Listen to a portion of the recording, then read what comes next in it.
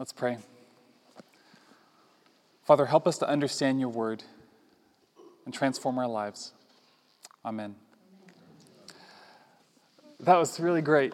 It was great. Can you imagine being there? Can you imagine being in Jerusalem at Passover, the festival?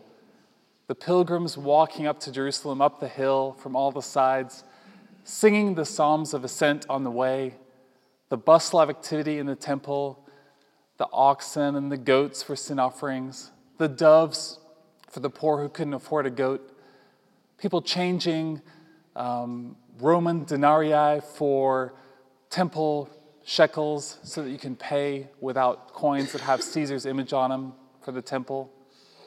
It must have been exciting. It must have been a big deal. People were celebrating when God freed them from Egypt. God has rescued us. Let's celebrate. Let's pay for our sin. Let's sacrifice these animals. People from all over the country come to one place, the place where God and Israel interact, the temple, the meeting place between heaven and earth, the overlapping point where the two circles join, heaven and earth. Just like Eden was a temple, creation was a temple. God commanded Israel to set up a tent and then build a building, the meeting place between God and people. He commanded them to bring sacrifices.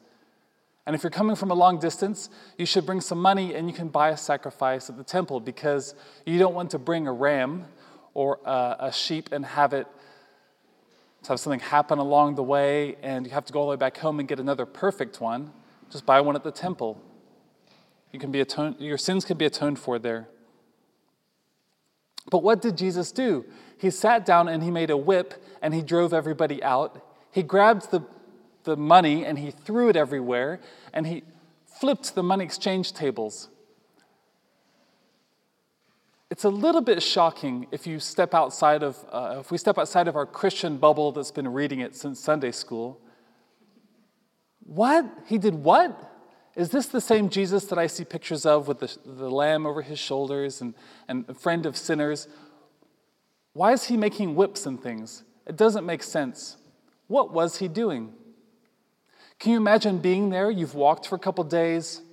You've sang your psalms. You're all ready to have your sins atoned for. You spent all this money on a sheep or a dove if you couldn't afford one. And in comes this guy and he whips everything out, flips over all the money. How are your sins going to be atoned for now?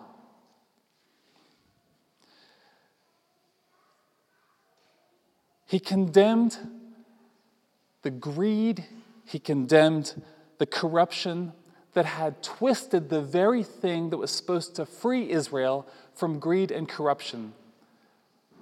The place where your sins are atoned for had been infested with sin and had become corrupted.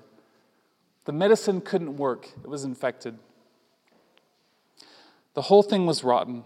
How could Israel bring God's light to the nations if Israel wasn't light itself? What could happen? So, whips and throwing over tables.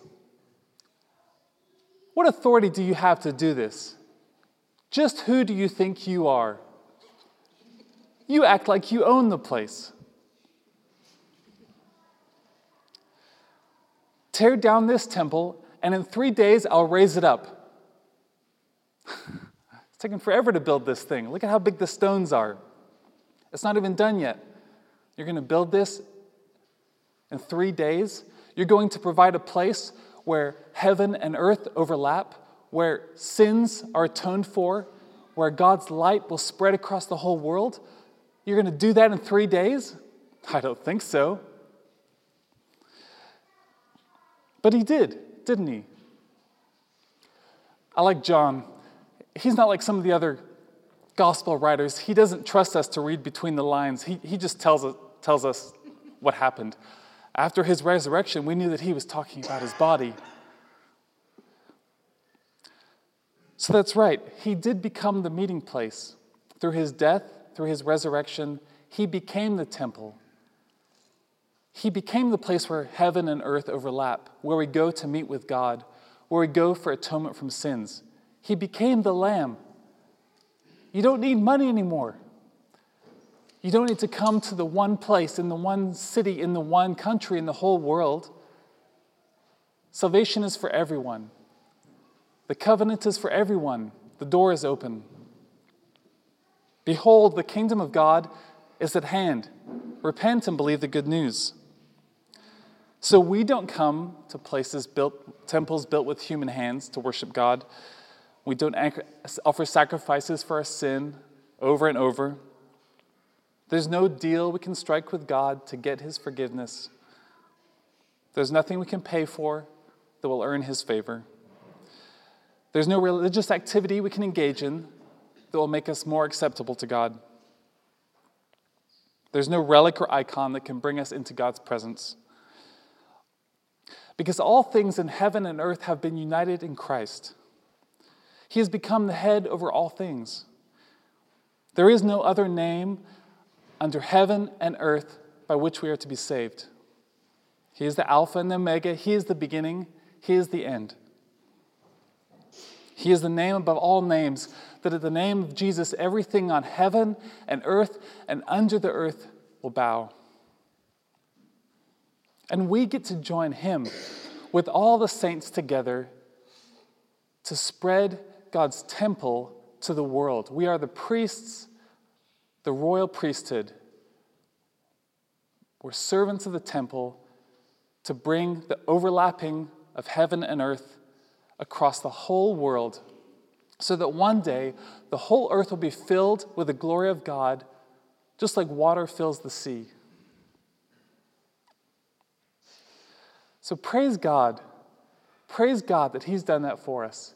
Praise God that we come to Jesus and that's it.